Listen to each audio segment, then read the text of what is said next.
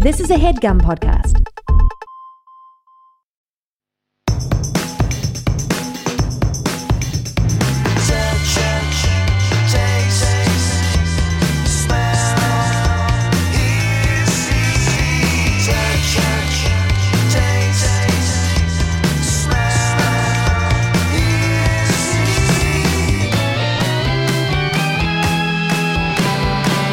Sound a little shitty. It's not COVID. It's just a little cold, but it's almost done. Do you know? Yeah. Okay, go ahead. Yeah. Now, usually the way this starts is I offer the guest their place to sit, their option. Oh, is so it? You can sit there, or you can sit here, or there. Where are you going to sit? Wherever, opposite wherever you sit. Oh, I see. I'm just saying you just didn't ask where you... Let's see. Most people... Where do they sit, most people? I think most people have... This seems a little confining.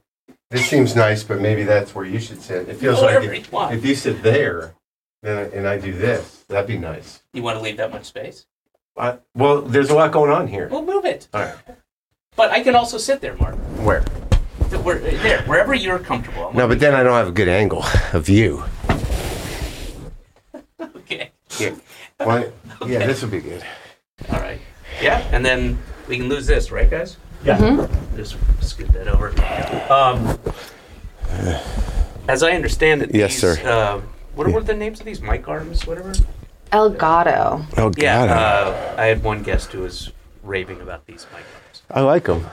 Thank you, guys. All right, yeah. I Phone think to silent, please. Yes, yeah. I think I established these mics as the mic to use on podcasts. Well, let's,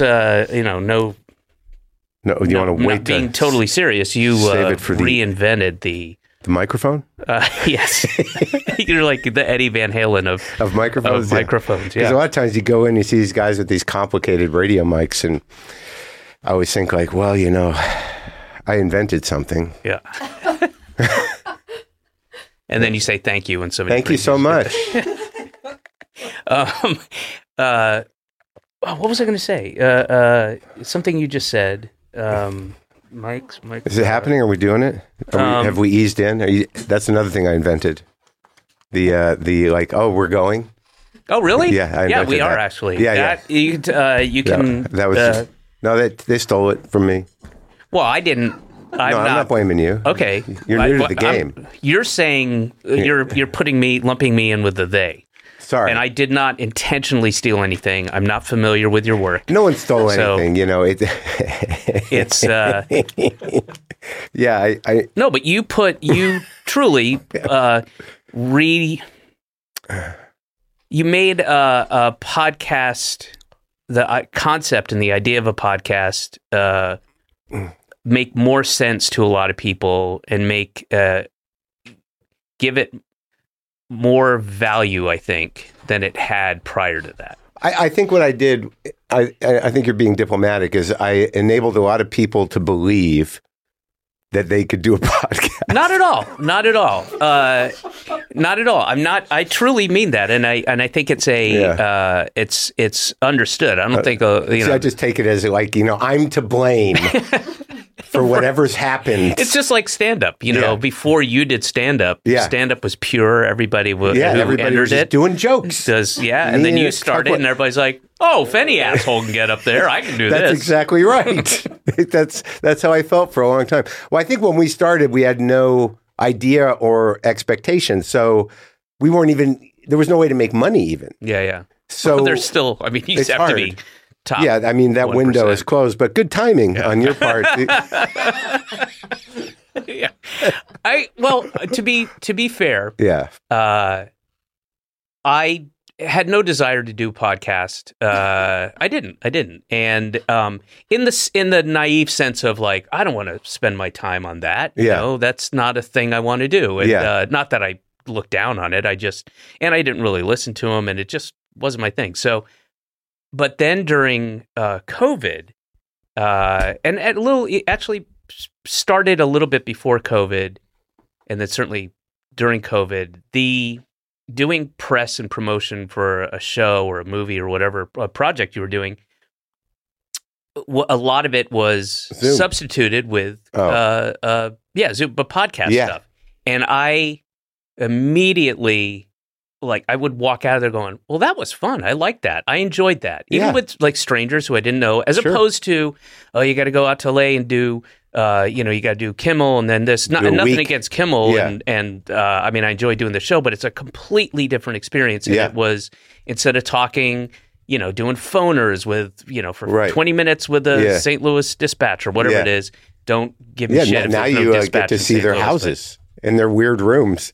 But it's you're having a conversation, and I enjoy having a conversation. Obviously, I'm not somebody who pulls punches, or I'm not scared to say a certain thing. So it became I'm prepared, man. But bring it. It became you're the same way, obviously, but it became punches. An enjoyable experience and a way for. Well, it's like a primary part of my social life. Mm-hmm. I mean, if I didn't do a couple interviews a week, I'd be lost and I'd be like old Mark. I'd be wandering around yelling at people. No, for me to engage with, and also people that I would never expect. I mean, Joan Baez came to my house last week, and it's like, what? And it was, I had to sort of immerse myself in Joan Baez, which, had its pluses and minuses. But the fact that I expect myself to have this hour-long, at least, conversation with these people, fully engaged. Mm-hmm. It's good for the spirit. Yeah. It's like a human thing. It's a great thing. I'm sure your cats are thrilled. They don't have to listen to you yelling about stuff anymore. Having a weird relationship with them. It keeps dawning on me, like, my girlfriend's got these cats and they're so pleasant. And every cat I've ever had has been kind of, tense and, not that affectionate. And it's my fault. Of course it's your fault. They're giving what they're taking, Mark. I know, but it took me years to realize that. I learned it from you, Dad. But for years it was me going like, why don't I get good cats? Why are my cats always nervous? Get them. Because I talk to them I'm like, what's going on? Right, of course. You got to get us some serotonin. Yeah, I got to be nicer to the cats, and then once you do the damage, it's all backpedaling. But the talking to people, COVID was intense because I didn't know if I could do it because we were always in person. Yeah. And it makes a big difference to be in person. Huge difference. But we found the right interface, and eventually, what happened in COVID, which was great, was that we could get people that we would never have gotten because no one had anything to do and they were at home. And there's a couple of interviews that I did during COVID, which are singular. They wouldn't have happened and they're not going to happen. Like to have Jodie Foster sitting at home, basically in her sweatpants, without a press entourage or any sort of filter, was amazing. And it happened with a couple people. I interviewed Nicole Kidman. It was hilarious because, Keith Urban comes in to fix the computer. I'm like, what's that? That was just... Yeah. I think a lot of people feel that way about COVID. Some people found it to be a negative experience, but they look at it and go, well, I mean, it worked out for Marc Maron, and so it's not all bad. He can do it. It's not all bad. Yeah. There's a silver lining to this pandemic. Well, I had to engage with people, but you had a family. I was out there, on my porch by myself, and I did these Instagram lives like almost every day, and I just amassed this amazing new audience of lonely middle-aged women, which is, an interesting audience to have. And they come out to clubs now, and it's a very odd thing. I have a good draw, for me and for anybody really, but a lot of them are these people that came during COVID. Yeah. And and I'm constantly worried that I'm going to alienate them. And there's part of me that Mark, tries. You can't worry about that. And also, I don't know you. Well, no, you do worry about that, but you don't, it doesn't seem to really affect what you're saying. It doesn't. But you do worry about that. But there's that little part of me, and I think you have it too, that there's just a little bit of, defying people to like me. I don't really have that. Really? I mean, what have you been doing for 20? I'm not. I guess whether you like me, maybe it's just pushing. You push. Oh, I definitely push. Well, I guess it's a similar thing. It's not about. I mean, I hope and all things being equal, yes, please like me. Yeah. But I built in, I've been doing this for, as long as you have, and I built in the attitude and the chip that turns where it's like, well, fuck it. All right. Yeah, I have that, but there is something about the pushing that, like, when you push where you've pushed a little too far, and then you kind of go, okay. Yeah, but I'm right at the very end of this tour, right? Yeah. So I had I was in Boise. I had a few days off, canceled. How was Boise? It's great. Yeah. Really great. Yeah. Really, really. Where'd you play? The Egyptian Nice. Theater. I don't think I've ever played Boise. It's nice. It's a nice little town, and it's I enjoyed it. The audience, I've always done well there, and recorded the audio portion of the tour there, and the audio portion as opposed to the video portion. Yes, I always it's what I've always done. They're two different experiences. Yes, I always film in the middle of the tour. Yeah. And then I do the audio at the end of the tour because it's changed. Less fucks given. No. My I'm very loose and extemporaneous on stage, as you know, and so the whole act evolves and changes from the beginning to the middle to the end. It'll change from first show to second show. Yeah, and you just like halfway through, I realize, and I don't want to do more than an hour and a half. So as bits grow, and where there was just kind of an one night and wherever, I just tossed off this line, and then I was like, oh, there's something there, and kind of build on that, and then you got to drop bits, right? So we work the same way. Yeah, and then so I film in the middle because I know it's going to be different than and I don't go out until I'm like, this is a good set. In the middle, you think it's tour. tighter? Yeah, I get it.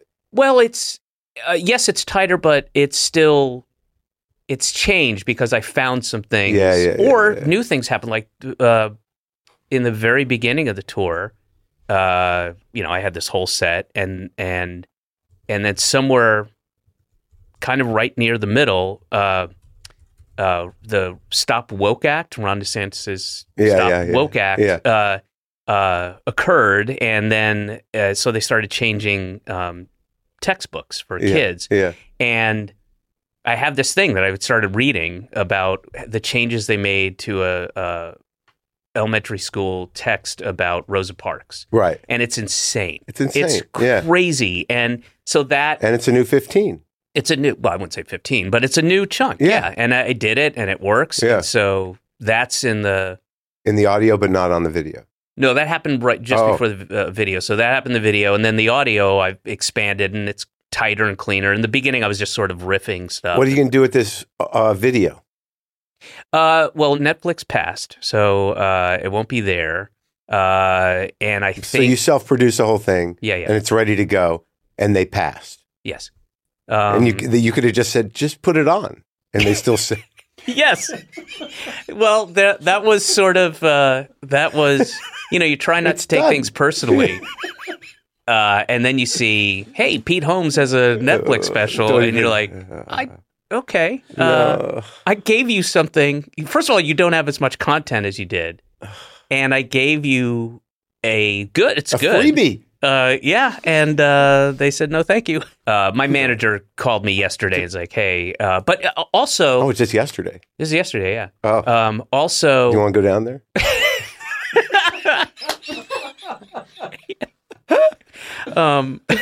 just to pick it. Marc Maron and Dave Cross to see Ted Sarandos. They did the same thing to me, like I did over the years. Like my last special, not the last one, the one before that, End Times Fun. Mm-hmm. That's really his best. That's the best I'm going to do. And that was really good, and that was really well received. But it goes away. But it's received. It was well received, but not in terms of Netflix, right? Because when I go back, I had the same. Yes, right. So I go back, and I'm looking for a deal for the last one. Yep. And they're like, and I had to give them first look, really. Yeah. And they were like, I don't know. And so, thank God, Nina over at HBO was like, yeah, like somebody, and I've known her for 25 years. I've never done an HBO special. Mm-hmm. So when they said they would, I was thrilled, because it felt like a curated shop. It's going to get exposure. Yep. But the only difference and is marketing too. It's they're gonna push it. And it was great. And I love that special. The last two, I don't know if I can do better than that. But the thing about it's the international thing. Like if you like the only way people outside of the US can see my last special is if they're on a plane. So have you thought, just to boost your audience and your numbers, of just chartering some flights for folks? Well, that was going to be my next special. It's only for on-air entertainment. Yeah. And everything's plane specific. Yeah. Hey, 32F. Look at you doing crowd work that's pre-taped for people on the plane. That's good. No, I was thinking about it yesterday when I hung up the phone, and I wasn't bummed, but it's hard not to take it personally in a sense. But also, it's a business, and I just don't do the numbers that Pete Holmes does. So maybe I find that hard to believe. Who the fuck knows, really? I can't. But those guys passed on Bob and I's. Bob and I had an idea that we did a whole, huge 8-page outline. Yeah. And pitched it around and we had 4 people who were like, yes, bid for it, everything. And Netflix just passed right. I was like, really? It's an 8-episode, not expensive to shoot, a story that takes place. And I mean, if they're going to pass on that. But see, I don't think that there's any way not to take it personally, given that, all they're judging against is this idea of an algorithm or idea of success. Well, that's why I don't take it personally. Well, no, but somebody has to say, they're not going to make the numbers. That guy, should take it personally. Okay, but it's a roll of the dice. Right, and so maybe, roll it. It's not like you guys don't have fucking history. You're Bob and Dave. I mean, yeah. So, why not take it personally? I appreciate your zen around it. But you're not the Dave I used to know. I'm not bitter. I'm not as bitter. No, I mean, I get what you're saying. And also that there was a disappointment to having something on Netflix because literally there's the opening week. And then within a week, you can't even find your special. Is it still absolutely true. I've talked to other comics about that too. Has that come up when you've interviewed people? What? The disappearing? Idea that and that's a great way to put it. Because I've always said it's like... they don't do a whole lot of press for it. Zero. And you get it comes out, and if it doesn't make a big splash, then it disappears if you're not part of the algorithm. And I don't even understand how that all works. But I don't mean this in a flip way, but who is going into their search bar? Most people don't even use the search bar and go typing Marc Maron or David Cross. They're not. Only people that listen to my podcast or know that we have something out there that are fans of ours. But the general public, no, I mean, myself included. I put on the Netflix button. What's up there? Here's stuff for you. Okay. Oh yeah, I want to see that. And I'm lazy about it, but it's designed for laziness. Well, that's why HBO was the better place because it's right there. Sure. And they despite what they're starting to do bigger comics again. And also there's always one amazing show on HBO. So people go to HBO. Sure. So you're there. And again, I think it got well received, but I don't know what it all means or how to take it all. I mean, you really have to at this point be proud of your work. Yeah. Well, they're not in the as much noise as they make about it. It's bullshit. They're not in the art business. They're in the business. They want to make money, and they don't care. I truly they Netflix. I think most of them. I think HBO maybe it's just the way I romanticized it, but when we were kids coming up, it was what we wanted. I mean, I did one of those half hours in 95. But when I was a kid, I want to get to that story. With you? Yeah. I forgot one about of the that. lowest points of my life. Well, it could have been. Could have been one of the lowest points of my life. Oh my god! So go ahead. But in my HBO meant something, and that kind of stuff. Yeah. So when Nina, they were totally supportive, and that we did a good special, and they got behind it, and I still believe that it is a curated place. They make decisions. I should amend what I said. I don't. I think HBO is a little different. I guess. But they are owned. That HBO is sort of part of something else now. If those folks want to keep their job, they're not in the charitable, I believe in this comic, they don't really do that. I think they still have to do numbers. They still have to. Yeah, and I can't even think about, a lot of these guys are putting their specials on YouTube, on their YouTube channel, which I don't even have one. And if anything, I'm trying to get away from social media platforms. Like I hired a guy to do the TikTok thing. And I just don't care. But I feel like, we got to have some presence. What is the TikTok thing? I don't know anything about TikTok, so I hired a guy to post clips of me and pull things from my Instagram Lives or whatever to put it up there. Right. But I can't... clips of your performing? Yeah. Oh, okay. Usually from specials and from this and that. I see. But I can handle... Casey,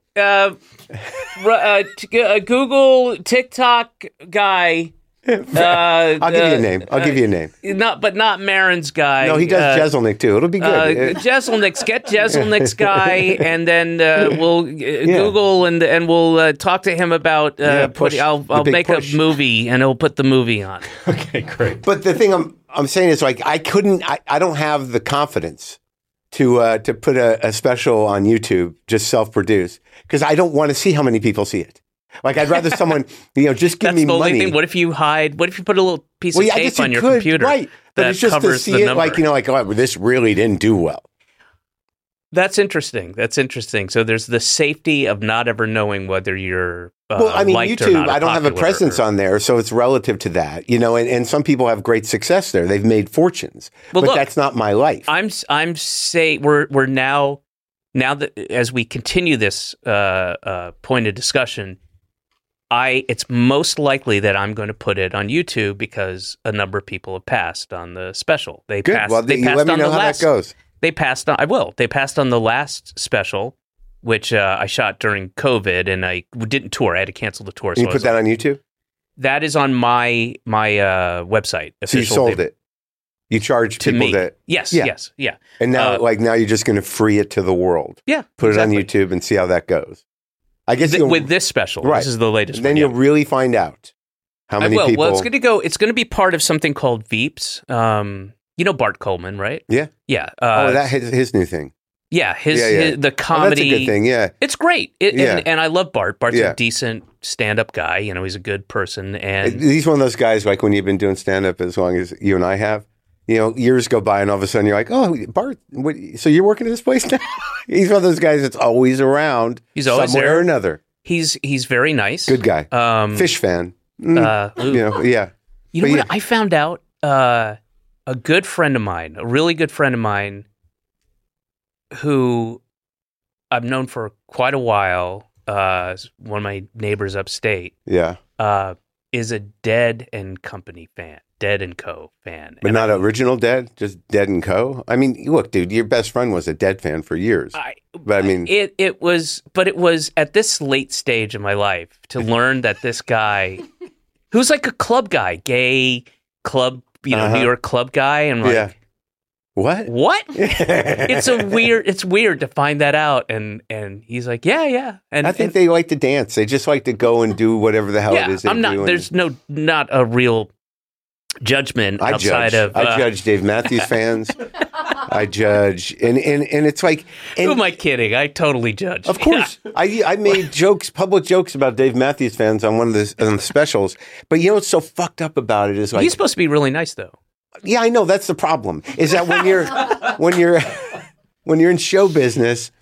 And I've learned this lesson many times before. It's very hard to be like a cultural critic of somebody you're probably going to meet.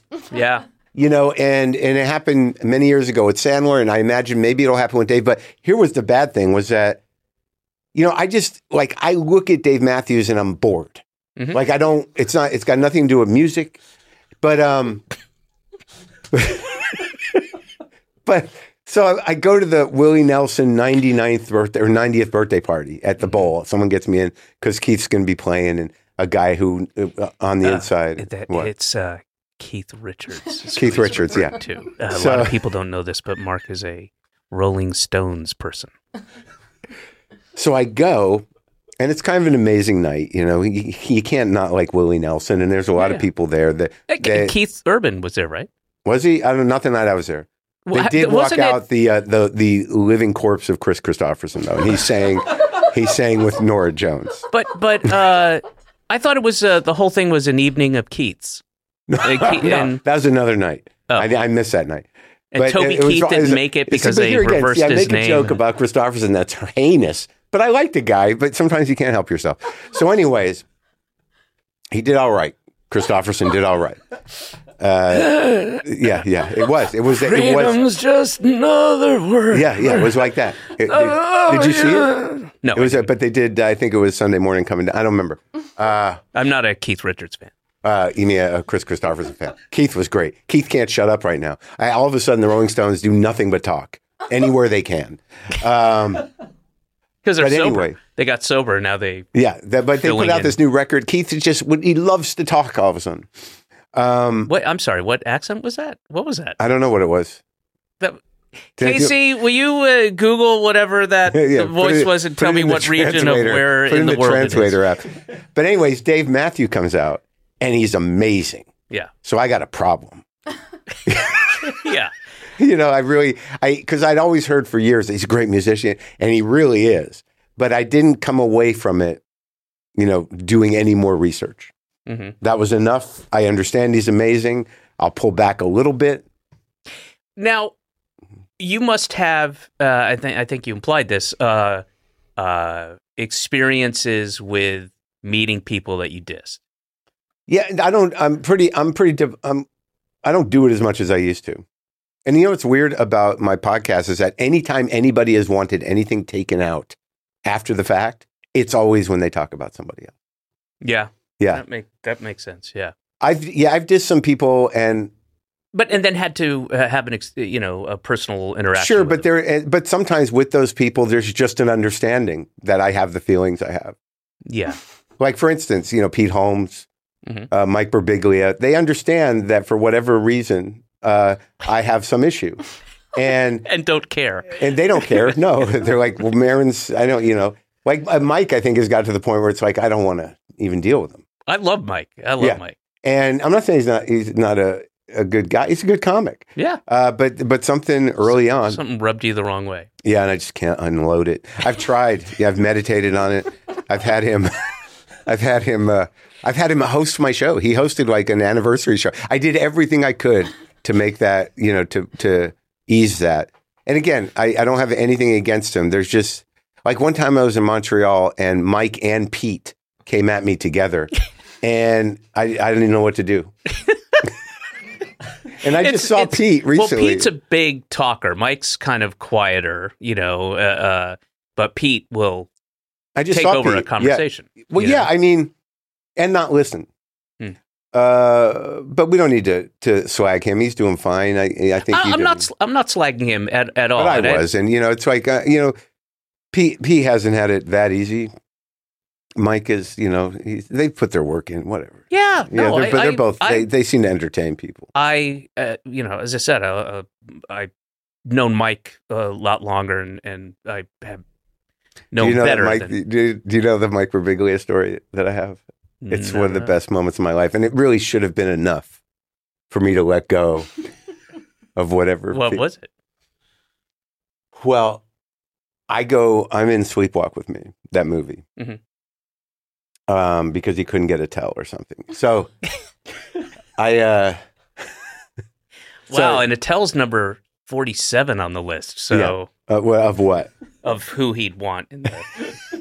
No, I think he had another guy. He had that guy, I forget it doesn't matter. So I do Sleepwalk with Me, and we're at Sundance with the movie, and we're waiting in the lobby for people to come down. And Mike's telling me this story about how, he was on the streets in New York, and he saw Chris Rock out on the street, and he thought he's finally at a level of stand-up that he could, and a known guy, they could go up and say hi to Chris, and Chris would, know him. And so he does that, and, he talks to Chris for a while, and Chris is very nice. And basically at the end of the conversation, Chris was sort of like, what's your name? He had no idea who he was, but was, nice about him doing comedy and everything. So it was a little embarrassing for Mike, I think. I swear to God, dude, we're in that lobby, and Chris has got a movie up there, and he walks in with Joyner and his entourage into the lobby and sees me and Mike on the couch. He goes, Maron! And, I stand up, I say hi to everybody, and Mike has to introduce himself because he doesn't know Mike at all. And then, and it's his movie. Well, it was just that it had happened again. Right. Literally right after he told me the story that Chris had... well, I didn't make that connection. He was telling you that story, and then Chris Rock. That's funny. And we sat down, and Chris leaves, and I said to Mike, I said, that was really great for me. What did Mike say? He's like, yeah, I'm sure. There's some people I'm mean to, and I feel bad about it. I have 2 or 3 personalities that engage. What do you mean? Is this okay if I do this? Oh, yeah. I just noticed that I have different tones. Like for you, like who I've known forever, and people, there are people that can know the real me despite whatever kind of asshole I am. Mm-hmm, mm-hmm. And I appreciate that. That, that there is a group of comedians and friends that are sort of like, well, Mark's going to do a thing sometimes. And, and I appreciate it because then I can be comfortable. But they're the people that I don't let in, and that thing's kind of operative. Right. This defensiveness. I understand. Yeah. And I mean, you've discussed this a million times, and but you're a markedly different, more tolerable person since you cleaned up. Yeah, yeah. I mean, and since I got a little confidence and a little success, yeah. A lot of it was a mixture. I think more of it had to do with, just finding my place or having some success than it did with sobriety. I think that my bitterness and feeling left out was more of an obstacle than drinking. When did you feel left out? Because you had a lot of, I mean, there was a period when you had come back from LA where you were super cocky and you were still drinking and stuff. That was the beginning, right? That was way back. You mean when I came back as a kid in my 20s, when I first reunited with you in Boston in 87, 88? Yeah. A little later than that. Maybe. It was when you were, because you were at the store and you were a doorman. Yeah. Right. And I came back, I left. I ended up back in Boston. And you were also getting work. You were getting work from, that was 89. Paul and Bill and 89. Because I came in second in the riot in 88. Mm-hmm. And then I just started working those one-nighters. Mm-hmm. Right. So I was, but I mean, that was not the kind of success that was going to make me feel good about I was happy to be working. Yeah. But I mean, once everybody really locked into show business, I was still doing those gigs. You presented yourself as success, and you presented yourself as... I was cocky. Cocky and a little bit like, I don't know who I've been to L.A. and I'm kind of a big deal, and I tour with Sam. And I hung out with Sam. I didn't tour with him. But I was full of some sort of weird swagger. I don't remember that guy. But he must have been unbearable. It was rough. There was one time, I don't know if you remember this, we were at Catch, and I'm trying to picture it. We were on the stairs. I can't remember if you were coming up the stairs. Oh, the Brian story. Was that the guy where you were going, what the fuck are you doing here? Why don't you just go home? Why don't you go home? It was so cruel.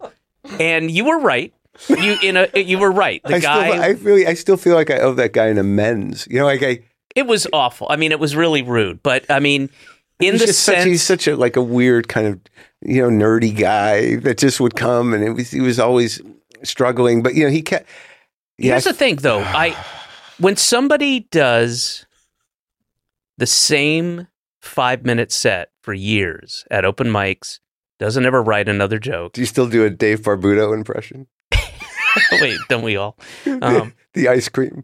I can't remember. No, the ice cream. He goes, there were 2 jokes that, the 2 jokes were, I saw two red things today.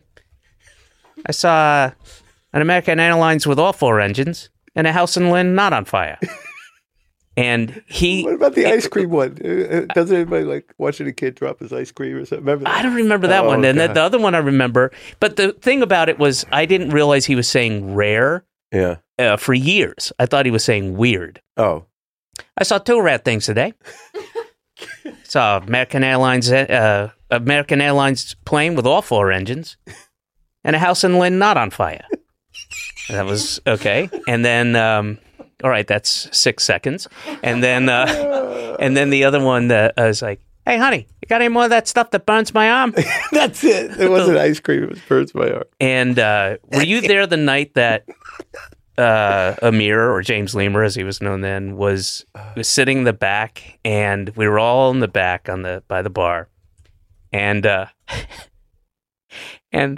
Lemur kept saying from the back, going, "Hey, honey," because as so many of his jokes had talking to his wife, "Hey, honey," and he was like looking out, on that little stage and kept looking kind of towards out to the center, and we were over by the bar, and he just wasn't equipped to deal with that kind of minor little like who Barbudo was Barbudo, and then Lemur kept going, "Hey, honey," and okay, well the guys are giving me shit, okay, and then he started crying. Oh. And nobody really foresaw that. Nobody wanted that to happen. And you wouldn't expect a guy to stay on stage and tear up. I'm just trying my best here, So it was awful. Yeah. Well, Lemur, Amir was kind of a bully. He was. And, he's one of those guys that I couldn't forgive. Like, because there was a period there where he was trying to do something recently, within the last 5 years. I'm trying to get this thing going. I'm doing some stand-up again, this or that. And he's like, he's bothering me to be on the podcast. I couldn't do it. Because, he was a guy that I don't like people that make you the joke and you don't know it. Mm-hmm. That bothers me. It's like sort of a pranky thing where you don't know. They're fucking with you. And there was just I can't even remember. Well, that's a lot of what I do. Not on stage, but just in my personal thing. If I'm understanding you, well, no, it's more like, like if you were talking to a group of guys, mm-hmm. and then you're like, "Oh, there's Maron. I'm going to watch this," that kind of thing. Oh yeah, I wouldn't do that. No, that's that. But I thought you meant if I just say weird shit sometimes. No, I think he was really kind of a weird bully, that guy. And but it's all right. He's fine. I mean, it was also like. I can't even remember what the reason was, but it was he had hurt me enough at some point in time where I didn't want to deal with him. No, that's your prerogative, man. Yeah. I mean, you get to do that. One gets to do that. If you're like, "Hey, you're going to keep fucking with me," the easy, obvious response is like, "Fuck you." Yeah. I don't, and not in like I'm not going to ruin your credit rating, but I'm going to. No, I just don't have to engage with you. Don't engage with you. But those times where I guess I was kind of like, I remember that Louis used to have this story about where he didn't like me, because of this swag or whatever. But I was working. The reason that Louis decided to like me was that I was working at the Coffee Connection. Remember, upstairs from Catch. I worked at the Coffee Connection. Oh, God, yeah, that's right. Yeah, in the garage. Coffee Connection. Wow. Yeah, and one time I think you and him came in to have coffee, and Louis just saw me behind that counter, all fucking bitter, and I was squirting the dishes with one of those dishwashers. And somehow or another, he's like, "That guy's all right." he's being humbled every day. Yeah, he's come down several pegs. Yeah. Hey, it's Kaylee Cuoco for Priceline. Ready to go to your happy place for a happy price? Well, why didn't you say so? Just download the Priceline app right now and save up to 60% on hotels. So whether it's Cousin Kevin's Kazoo Concert in Kansas City, go Kevin, or Becky's Bachelorette Bash in Bermuda, you never have to miss a trip ever again. So download the Priceline app today. Your savings are waiting. Go to your happy place for a happy price. Go to your happy price, Priceline. Welding instructor Alex DeClaire knows VR training platforms like Forge FX help students master their skills. There's a big learning curve with welding. Virtual reality simulates that exact muscle memory that they need. Learn more at meta.com/metaverseimpact. Yeah,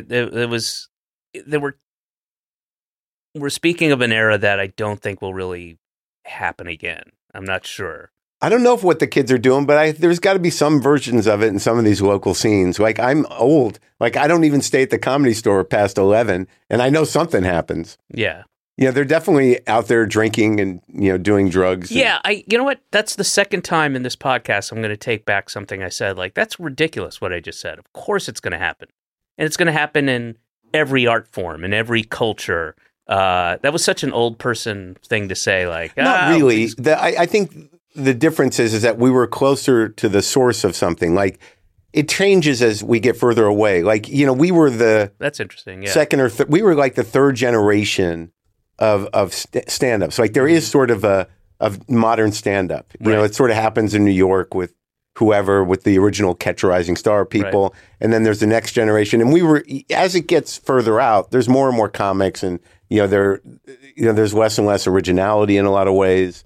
Like I think, because a lot of times what I notice is when I see younger comics, it's almost like commedia dell'arte. You know, there are these types that there's like, I don't know, 11 types or like, and comedy is the same way. It's like, oh, I've seen this guy before. Right. Like it runs through people. It's kind of interesting. It is. That is interesting. And it was definitely a scene that was burbling and starting to be created. And we were up against a very dug in old school scene. Oh, yeah.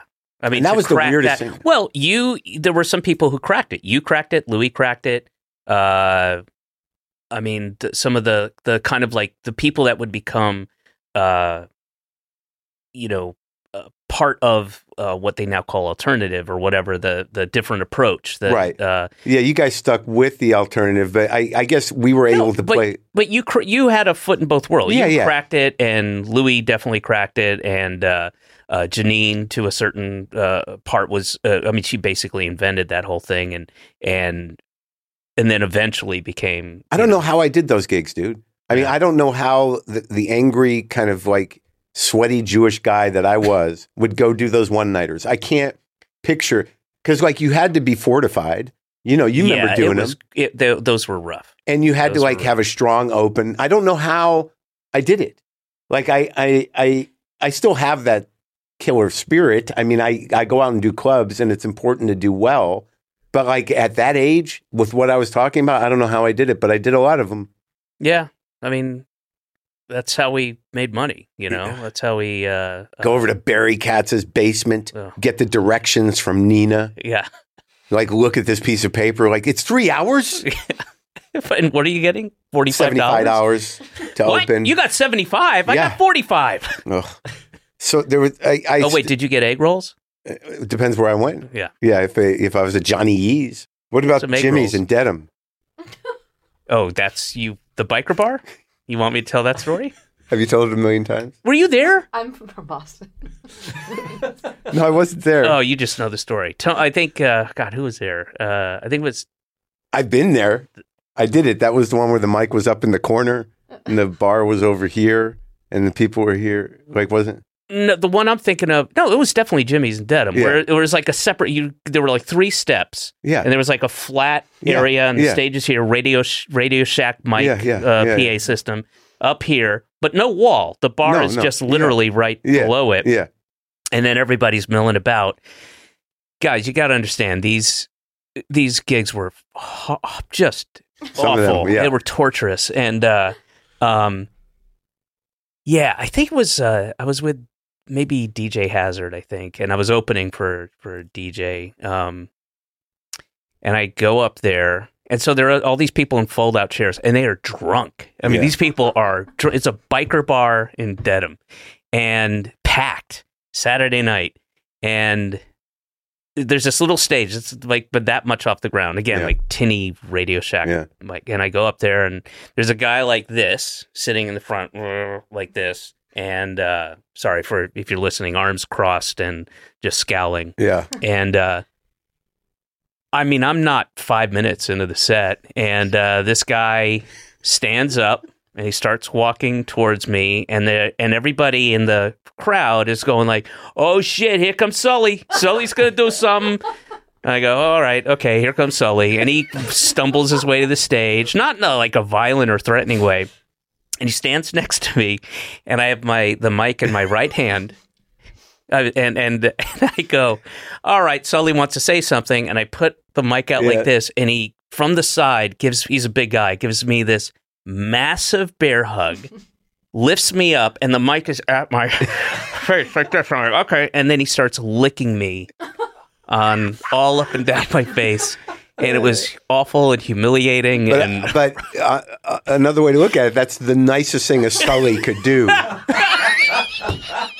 in terms of he what likes Sully's... you. Yeah, Everybody's going, oh, he likes you. He likes the comic. Look, Sully likes the comic. In terms of what Sullys are capable of, generally speaking. That's a good point. I never thought of it that way. It was so humiliating. And I drove. I drove, when you're the opener, you got to drive the comic, pick them up, all that. God. And so I had to stay there. I had to sit after all that and wait for an hour. After I went to the bathroom and scrubbed the side of my face, I had to hang out there, and people were like, Sully got you, dude, stick with it. Yeah. Oh Jesus, that was what driving. top 3 worst awful experiences. Oh my God, so dude. humiliating. I can't there were so many of them, and some of them you look forward to, like the Taunton Regency was a hotel gig. And it was a full weekend, and it was in a conference room, like the tiered conference room, but it was a good gig. Like it was a I never did gig. that one, but yeah, what was the one in Woonsocket? Oh no. It was great. I looked forward to that. There were a handful because I didn't do that well. Villa's in Leominster. That was one. Frank's in Franklin. Frank's in Franklin was great. Yeah, and because Frank was always drunk. Yeah, the owner was great. Yeah, he was just wasted and he'd have problems. Yeah, I remember it was all right. Frank's was great. And I did not do nearly as well as you did. I've said this before. I'm very, very, very lucky that I benefited from the comedy boom happening when it happened. And there were gigs every single night and in a bowling alley or Cranston Bennigan's Bowl. or Cranston, Rhode Island. Everything. I mean, every room, Chinese restaurants, they had, and they needed to fill, they just needed bodies. Yeah. So I was able to get the work even though I bombed constantly. I know, dude. And I went to, and I feel bad about it. Like there's one thing that sticks in my mind that's the best thing that you ever did to me. Really. And it was recently. I can't remember on which show that I was talking to you on. Because I remember you doing what you did, and I always thought it was hilarious. But it was hard to go up cold, and you start in whichever character, whether it was the gay guy or one of the and you're doing the wheelbarrow joke, and you're doing. I used to go up as because nobody knew who I was as a fake character, Southern gay guy. Yeah, and that was the best. Yeah, I don't know if you're laughing at me or I don't know if y'all are laughing at me or with me. Oh, Napoleon the dogs. Napoleon Dynamite, I think it was. And so I have 2 Pekingese dogs, and the weird thing is that I look like, I had more hair back then, but I also look like a stoner loser, acid guy, and I had a beard, just like the voice wasn't the right voice, right. And the guy with throat cancer, I do that. Oh, that was one. good, yeah. But so it was not, it wasn't a good audience warm up. No, not at all. And he would go first. And I remember we went up to the front in Vermont. It was me and you were opening, and it's a big ass room. I think I did well at the front usually. Maybe once you got later along. I just remember it was before you were headlining, and you went up with me, and you went up first, and they didn't know what to do with you. Right. And I just remember I was at the side of the stage going. Yeah. Oh, I have numerous people I can say. Tony V did that. We did an outdoor show at a college, those are too bad. That's a bad combo. Yeah. And I went up, and there were hundreds of kids. Yeah. And I just ate it in a way where somebody fairly quickly was like, "Oh, let's yell at this guy. That'll be more fun than what he's doing." And then, so they all started yelling it, and I see Tony V, and I'm supposed to do 20. Yeah. And I'm 4 minutes in, and I see Tony on the side of the stage, like, "Yeah, come on, I'll do it. I'll fill in. Don't worry about it." But what you said to me was, it was a really great moment. I think about it fairly often. Where because of all these stories and because of the balls you had back then to tank, I remember I was just telling you, and this is fairly recent, I'm like, God, it's amazing. I mean, who knew you would have been the guy that got I remember successful? you saying that. And then Dave looks at me and goes, I did. Yeah. And I was like, of course, that's all of us have to. Right. I do remember you saying that, and it made me, not in a bad way, but it made me think things in the goal of okay, I'm in here the whole time. Yes, I think I'm going to push through this. Right. But what do people see? They see this weirdo guy who is, not.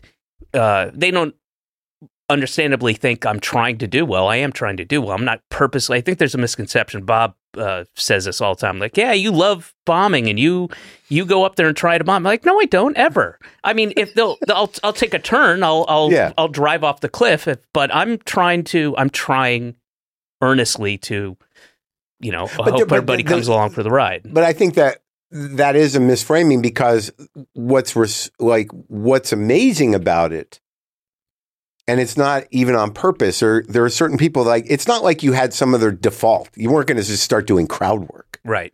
Like, this was what you did. Right. So take it or leave it, because there wasn't sort of like, I gotta change gears here. Yes, I did not. You weren't going to pander. Right. Yeah. I guess that's a difference. I guess, yeah. But that's a belief in self. Yeah. That's not like, it's not bombing on purpose. No, not at all. But I also truly, I thought there was artistic merit to staying true to that too. Right. And I found that more interesting and more satisfying than, I can turn this around and get a bunch of laughs if I do the joke about my penis was stuck in a thing, whatever it was. Well, it's weird when you have these bits, when you actually learn how to do comedy in those rooms where the only way you're really doing badly is if you do your closer, like the third joke in. Oh, dude, that's...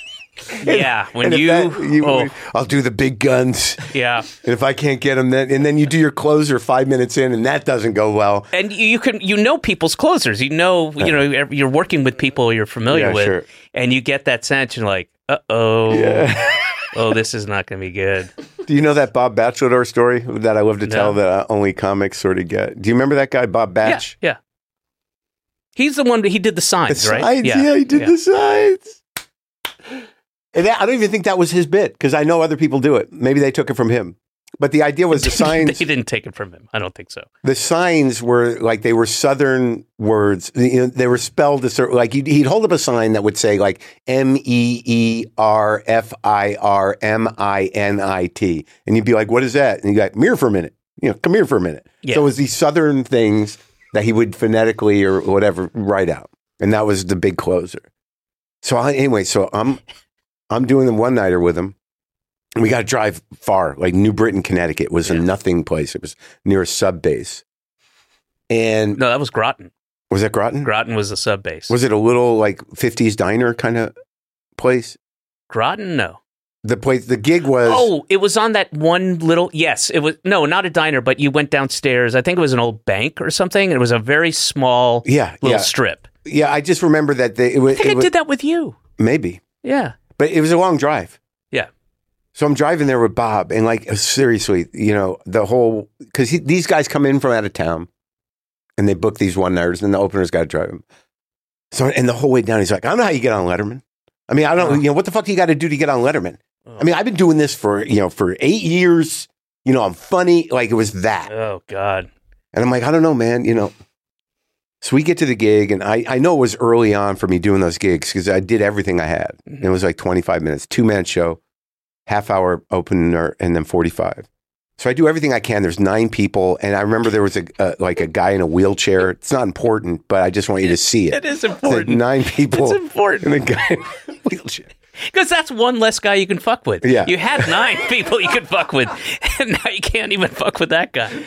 So like I do everything I got, and I bring Bob Batch up.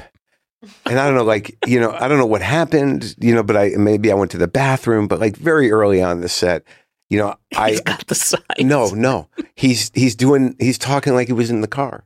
He was like, I don't know how you get on fucking Letterman. Why am I here? Oh. And he's like, in the audience is like, what is happening? And he's losing it. He's losing it. And I've never done this again. It was the only time I did it, but there was not enough people there for this to be happening. Mm-hmm. It was going to be a long, horrible thing. And I just stepped out in the audience and said, hold on, whoa, Bob, let's take it easy. Let's just take it easy and, restart it. You know what I mean? Like, wow, that's smart. That's, and to be that early into your but career, but he's up there like, fuck. So what do I do? And I'm like, do the signs, Bob. Yeah. They're going to like the signs, Bob. Yeah, the signs that's going to kill. I don't want to give anything away, but Mirror for a Minute? Yeah. Come on. That's classic. And he's like, really? And I'm like, Classic yeah. batch. And he did the signs, and I don't know how we got through the whole time, but oh my God. Boy, that's good of you. That's human. That's... Yeah, but I don't know if it was correct. I should have just let him eat the shit for however long he was going to eat it for as a comic. Just to have the story and entertainment. Well, no, just because, I don't know how I would react if I was on stage losing it. Because back then, people snapped. It doesn't happen anymore. I mean, you could be in that scene. There was no end to Crimmins or Jay Charbonneau. You could go to any club and, pretty much 50-50 chance a comic's going to lose his fucking mind. Mm-hmm. And it was... Crimmins taught me he taught me a lot of things, but he taught me a very valuable, early on. He's like, I'm not going to give shit to the comics who go and there's, only 42 people out of 200. Yeah. Don't give them shit. They showed up. They're here to see you. Don't bitch about how you didn't fill out the room or they didn't you do a show for those people who came to see you. And I always appreciated that attitude, as opposed to people get up because people will make that their opening minute, oh, it's a good thing we only got 42 people in here. Jesus Christ, what am I supposed to do? I'll do that sometimes at theaters. I'll be like, well, they darkened the balcony, so it feels like a whole. Yeah, but you don't give shit to the people that showed up to see you. No. Yeah. I mean, they all get a kick out of it. One doesn't. Yeah. Yeah. Crimmins was something. I just remember almost every show he used to do at Stitches. At some point, he'd get exasperated. Oh, and he'd say, okay, there are 3 branches of government. Right. Well, there's a character I did in what was it? It was the thing that was in Aspen, whatever the comedy, the HBO Comedy Festival. HBO Comedy Festival. Was it the American Flag guy? No, that was based on a real guy here in LA. I'll tell you that in a second. I love that one. This was a character before Mr. Show. It was when Bob and I were. Right, it was cross comedy. That was the guy, thing. I was there at the beginning, but we've told that story a million times. Well, maybe my listeners don't know that that cross comedy was a sketch troupe put together, a Catch a Rising Star, Yeah, and it was me, you, Dombrowski, Chuck Sklar. Well, you were integral in the creation of it, and Robin Horton, the booker at Catch, gave it the name, and then you pushed because I had no drive. I was happy to just get high, play softball during the day, and go see bands and do stand up. And you, like a lot of people in my life, like Bob and several people and people at Sub Pop, pushed and said, "Hey, you should do this. Do this." Yeah. And so you were quite. Very much responsible. And we had the people that would come in wanting to rent the apartment and, from the back hallway. And that was a good one. I forgot about that. Yeah. That was a good bit. Yeah, we did all these sketches and then you guys are like, we're going to LA to do this sketch thing. And I'm like, I'm a comic. I'm going to New York. And boy, did I I don't know that I regretted it, but that was the separation of paths. Like you guys went to LA and then I went to New York and just grinded it out. For years. And I was part of one of the most important movements in modern comedy. Totally, the most important thing. You were. I was at the Boston Comedy Club for 9 people yelling about why there weren't more people there. The purity of stand-up. All right, so what about this character based on Crimmins? Oh, it was it was one of those shows, right? And I went up there. I can't remember the character's name, but. I had what was it? Not my land. I had something Alka-Seltzer. In my pocket, that nobody could see, and I went up there with a blazer. I remember this, and I went up there, and again the voice doesn't really match the look, but I was just like, and I did some fairly decent political jokes, right? Yeah. I had a good 90 seconds, minute, 2 minutes of decent Crimmins type, and he was a genius, stuff. But this thing that I did was based on what I saw him do several times. And, it's a theater in Aspen. It's sold. They're taping it, and no one knows who the fuck I am. Yeah, yeah. And I just go, I say something about the Chilean grape, something about the Chilean, might as well have Chilean grape farmer do it. Yeah. Nothing, of which it shouldn't. I mean, it was designed. The Chilean grape farmers are being massacred by the grape cartel in North America. It's called capitalism, and that's how people and whatever. And I go off them for not knowing about, which is a real thing he did about Chilean grapes. And and then I like get exasperated, put my hand in my pocket. I put without people seeing it, I put the Alka-Seltzer in my and I just start foaming at the mouth and screaming at them, Chilean fucking grapes, motherfuckers! Next time you have a grape. And it was, I can't remember how it ended. Did it work? I mean, it was weird. They knew it was a bit at some that point. Yeah, and I don't remember the rest of it or the context or how it ended, but it was purely based on Crimmins flipping out as he, I remember Farting Billy. Yeah, well, that was based on a real guy at the Montreal. But that was so funny. Bob Farting Gary. Bob was on the offstage mic doing the farts, and you were on the. No, Bob was in the audience. Yeah. And I come out. The part of why it works is he's just really earnest. Like, hey, everybody. This guy. There was a guy up there that used to fart. Lepidamine. He'd fart like songs and stuff. Yeah. That was his act. His act was, and people loved it. He was a headliner, sold out. He was there during the, they have the, in Montreal, they have candles on a birthday the French cake. Week. I think he was big with the, He was international too. Sure, so he farts cross boundaries. Yeah, it's it's the language, universal language, and and he would fart "Happy Birthday" or fart. It was just the dumbest fucking thing. Like, how is this like a 45-minute set? Yeah, but you're amazed at how a guy can pull air into his asshole and fart on for purpose. A minute. You're amazed, and then he's like he blows out candles on a birthday cake and whatever, and so Bob and I came up with Fartin' Gary, which is a guy who does the same thing, and he's just super because this guy didn't talk. He was French. He just was more of a mime kind of thing.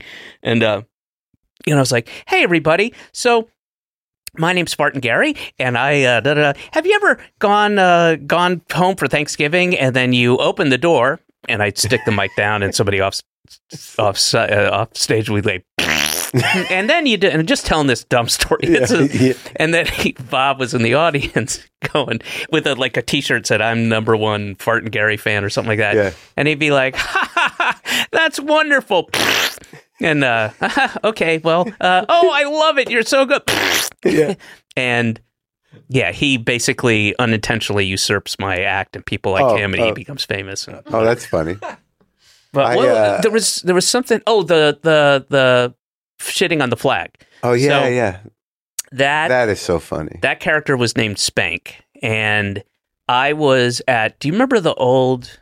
Y'all might know this. It was like the Alligator or the Crocodile. It was a bar in Santa Monica. I don't know. This is way back. It was either the Alligator or the Crocodile. Well, Crocodile was in Seattle, so it's probably Alligator Lounge. I think. And I'm there, and I think I'm there to see a band. I'm with Janine, and her friend that she was excited to see turns out to be Pamela Alden, who I had just met that night. Pamela. She's Louis' old. Adeline. Yeah. Oh, I'm sorry. What did I say? I don't know. Oh, apologies. Probably that. So she comes in and she's like, she's got a contact sheet, the photo, and a little gem loop. And she's like, oh my God, I just saw the most amazing artist or whatever. Oh, what's going on? This guy like shit on the flag. And she'd take pictures. She's showing me, like she had a gem. So she couldn't have gotten developed in that fast, or maybe she had seen it earlier and but brought she took in a bunch pictures. of black and white pictures. Bunch of black and white pictures, and I'm looking at it, and it's literally just some pseudo punk guy who has a stage, and there's people. It's like a square, and there are all these people gathered to watch him shit on a flag. And like that is the most empty, dumb, childish. just empty Yeah. bullshit. Yeah. That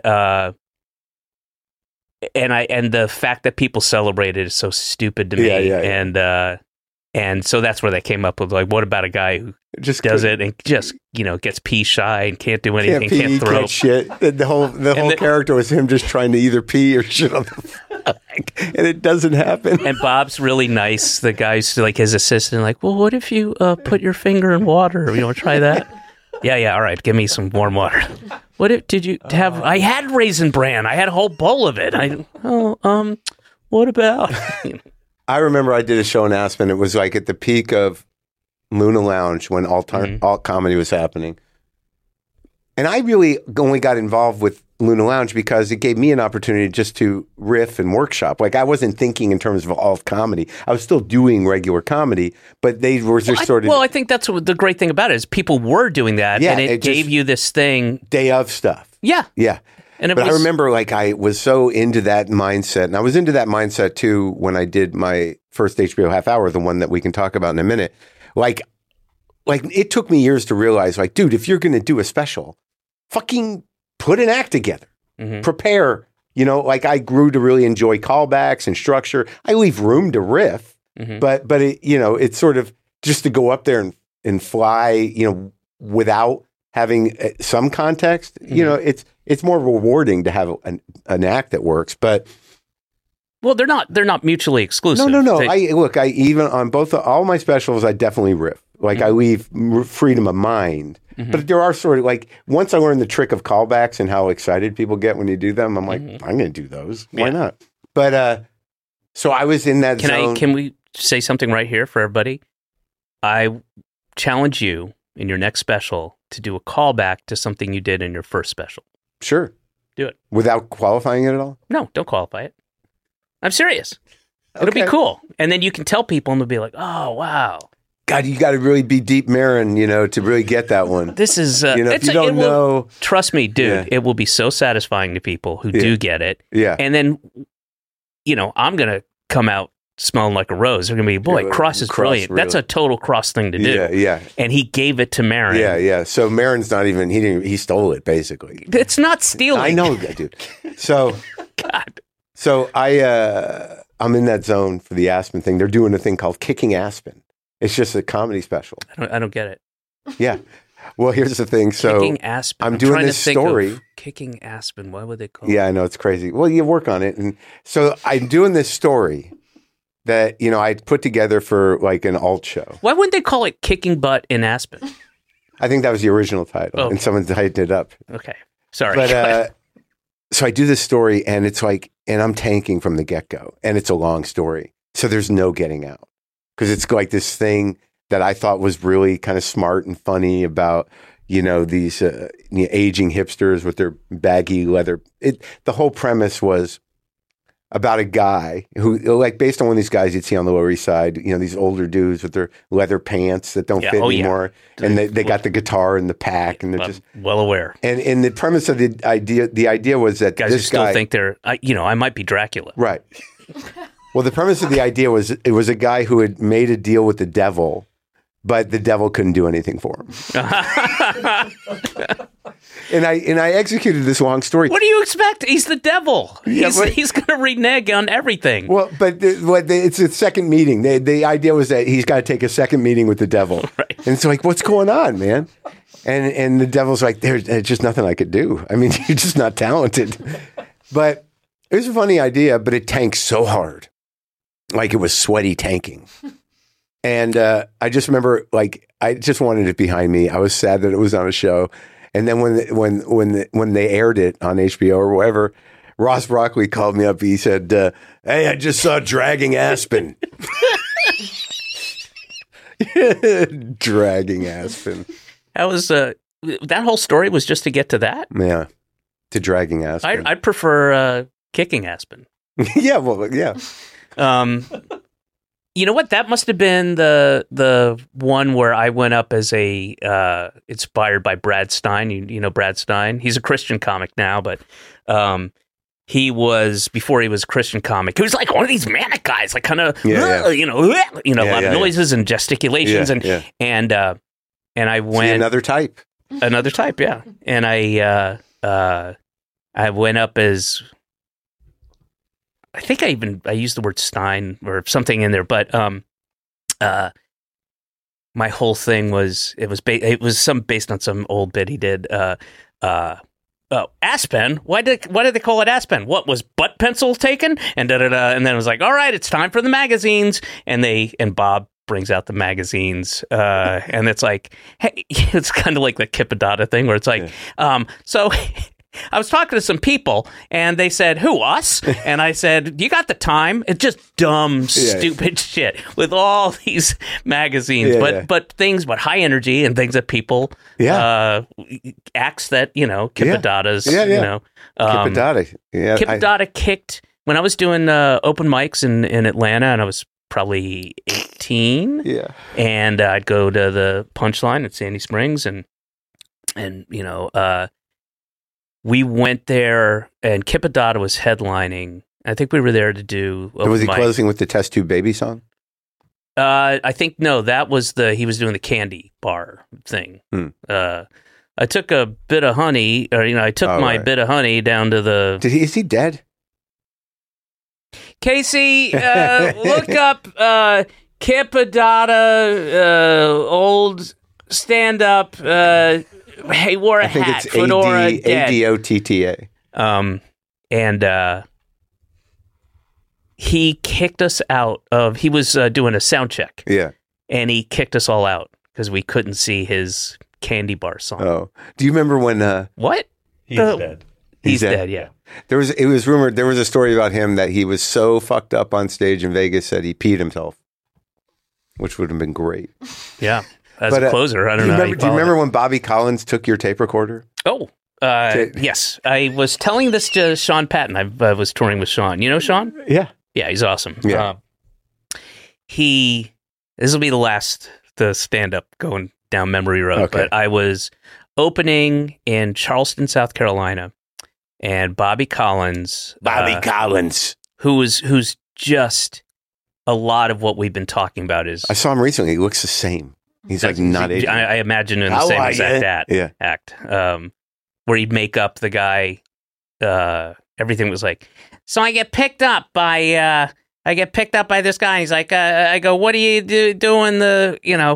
What do you do in this town for fun? And he's like, oh, Mr. Collins, you want to go to the mall?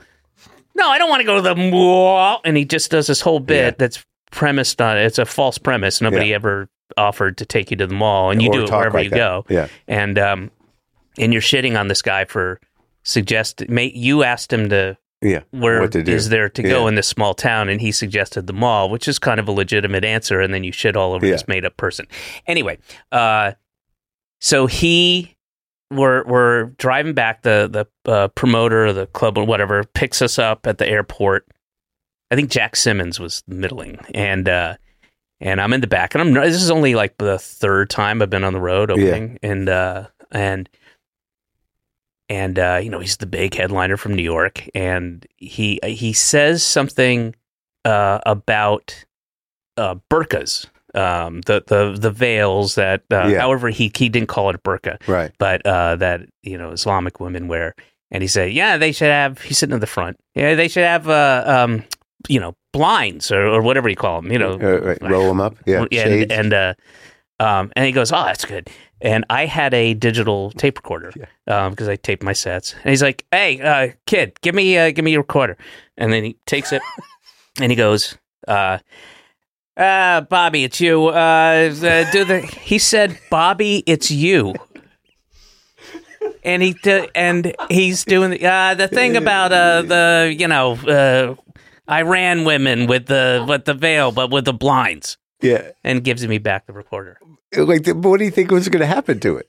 Are you just going to call you later so he can remind you? I don't know. Then the two other memories I have, they were all awful, were he threw me under the bus every show. Like, he'd come out and he would find something to, he would just shit on me and then start his act, which I didn't appreciate, and I would never do that. And then this is the best, and I will never forget this. So I had I don't know if there were CDs back then. Yeah, there must have been CDs. So I had a CD Walkman of Elvis Costello's latest album, Imperial Bedroom. Best. It's amazing. And Best I'm record. listening. I've got headphones on. We're in the condo. And he hasn't said anything to me, really. And I'm listening. And he goes, what are you listening to? And I go, oh, it's Elvis Costello. Show him the CD case. He's like, yeah. And he gestures. And I give him the headphones. I don't remember what song it was. He listens for 10 seconds tops. And he just takes the headphones off and tosses them to me. He goes, he's ripping off the Beatles. He's ripping off the Beatles. Elvis. That guy. Okay. All right. We'll see if we can get some Supertramp and some Journey in here for you. That guy. I think about Carl once a month. Mm-hmm. What happened to that guy? I don't know. I don't know. Remember him fucking the TV set? Now I do. I was talking to somebody else, Janine. Janine brought up the time that she was there and he had a mental breakdown and screamed, yelled, and went, and I slept with a knife by my bed for real. And it was crazy. But I mean, that was a legit, he had a mental breakdown. We lived in a house full of people. And the Loser Museum. No, we're not. This isn't the Bob Wilson thing. This is when we were in Somerville. No, that was Bob Wilson's house. No, the thing with Carl when he snapped. I mean, he snapped a couple times, but this is a real snap. But that was at that Bob Wilson apartment. Definitely was. Was it? Yeah. Okay. And they put him. He went in the mental hospital. Yeah, he did. And I'll never forget. Matt Graham was sleeping on a couch there at some point. I used to sleep mostly in your room because you were at your girlfriend's house. But I just remember. Because we'd all sit around like a family. You do the New York Times crossword and make coffee, and it was crazy. Filled with smoke, cigarette smoke. Oh, it's crazy, and filled with other people's shit. Just years and years of different people living there. Hours, yeah. Yeah, but that was the place where you had to, when you went to take a shower, you had to tap on the shower curtain to get all the cockroaches off. Oh yeah. So it was a bad place. But I just remember, cheap. We all sat, but we were like a little happy family there of comics. I think at the time I was there as you and me and Matt Graham and Bob, and then Carl was in the hospital. But I remember Carl was in the institution, and I said, just to the room, I think I said, does anyone know if Carl's gonna get out soon? And Matt Graham goes, only if Chief can lift the sink. Do you remember? This is probably one of the lowest points. Is this the Vibrant story? Yes. Oh, yeah, I remember. You weren't part of that, though, were you? It was me and Matt. And Bob. Did you come in with Bob? You must have come in with Bob. Because I remember me and Matt were drunk and fucked up, and maybe we had a little Coke early on, but we had sat down at that kitchen table and we were grinding up. There were no drugs left. So no drugs left. So there was the over-the-counter Vibrant. And we're grinding up and crushing it and snorting it. And I guess you and Bob walked in, and in my recollection, Bob saw what was happening, and he said, "I'm not going to tell anybody I saw this." Yeah. Well, he's passed, unfortunately. So it's up to me. All right. So you want to tell that, so I'm doing the HBO half hour. Yeah. 1995. At the Fillmore in San Francisco. I think Janine was taping that week. A lot of people taped that week. It was a great lineup. I remember seeing the And the Fillmore is this big room. And if I'm looking out at the stage, there's a balcony up here where they had it's a big theater and it's a live, not live taping. And I don't think taping. I knew you were there, did I? Were you with Janine? Know. Maybe. I'm not sure. It's not that relevant, really. But no. But when you told me what happened afterwards, I was like, "Oh, thank God." Yeah. What was it? It would have. So I was fucking hammered, wasted in a way that I rarely get that fucked up. And when I do get that fucked up, I'm all about. I'm gonna climb the roof and then I'm gonna steal this thing, and that's very much what it was like. And then I had it in my head.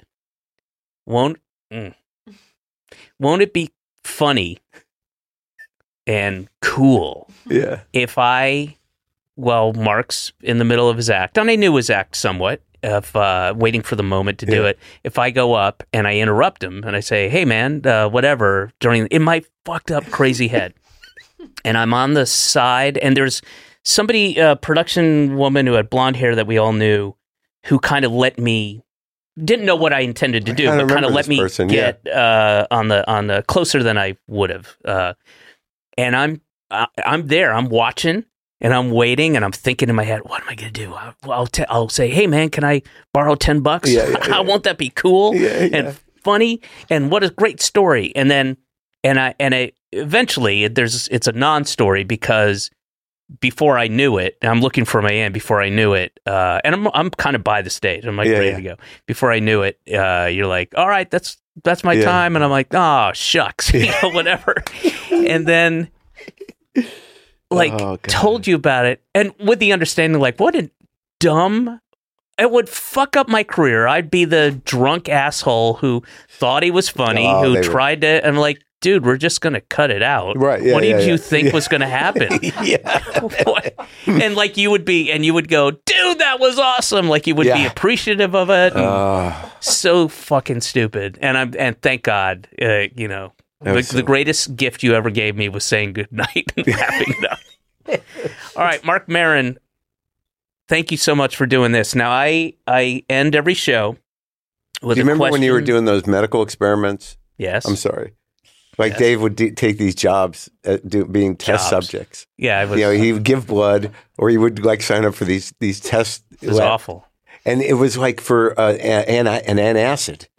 And that was the second one. The second one was that one. The reason I remember it is like you didn't know whether you'd get the placebo or the stuff, and they'd make you eat a bowl of Wendy's chili. Wait, no, it's worse. It's worse. So you go. There's 4 weekends, right? You go from like Saturday, and then you're released Sunday evening, and you walk in, and they have big vats of Wendy's chili, and then Carlo Ponti or Carlo Rossi jugs of red wine, shitty wine. This is in the morning. This is like 10 in the morning, and so it's 4 weekends in a row where you don't get paid. If you leave early, you don't get paid. So I go the first time, and I'm hungover. I'm so fucking hungover, and I have like 5 bowls of this chili and drinking like 5 glasses of wine. I'm so hungover. And, they give you the antacid, you fill out the forms, whatever. And then I come back the next week, and I'm not hungover at all. And they're like, okay, crossed. And yes, you need to eat 5 bowls of chili. It's like 10 in the morning. And let's see, 6 glasses of wine. I'm like, what? They're like, you have to do this every weekend to match. I'm like, no, I can't, but I desperately need the money. And I'm like, so I sat there 3 more weekends.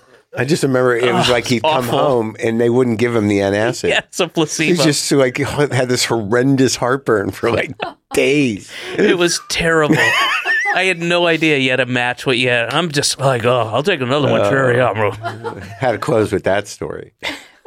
All right. Yes. So I end every episode, and thank you so much for doing this. This is great to this see is you. A treat.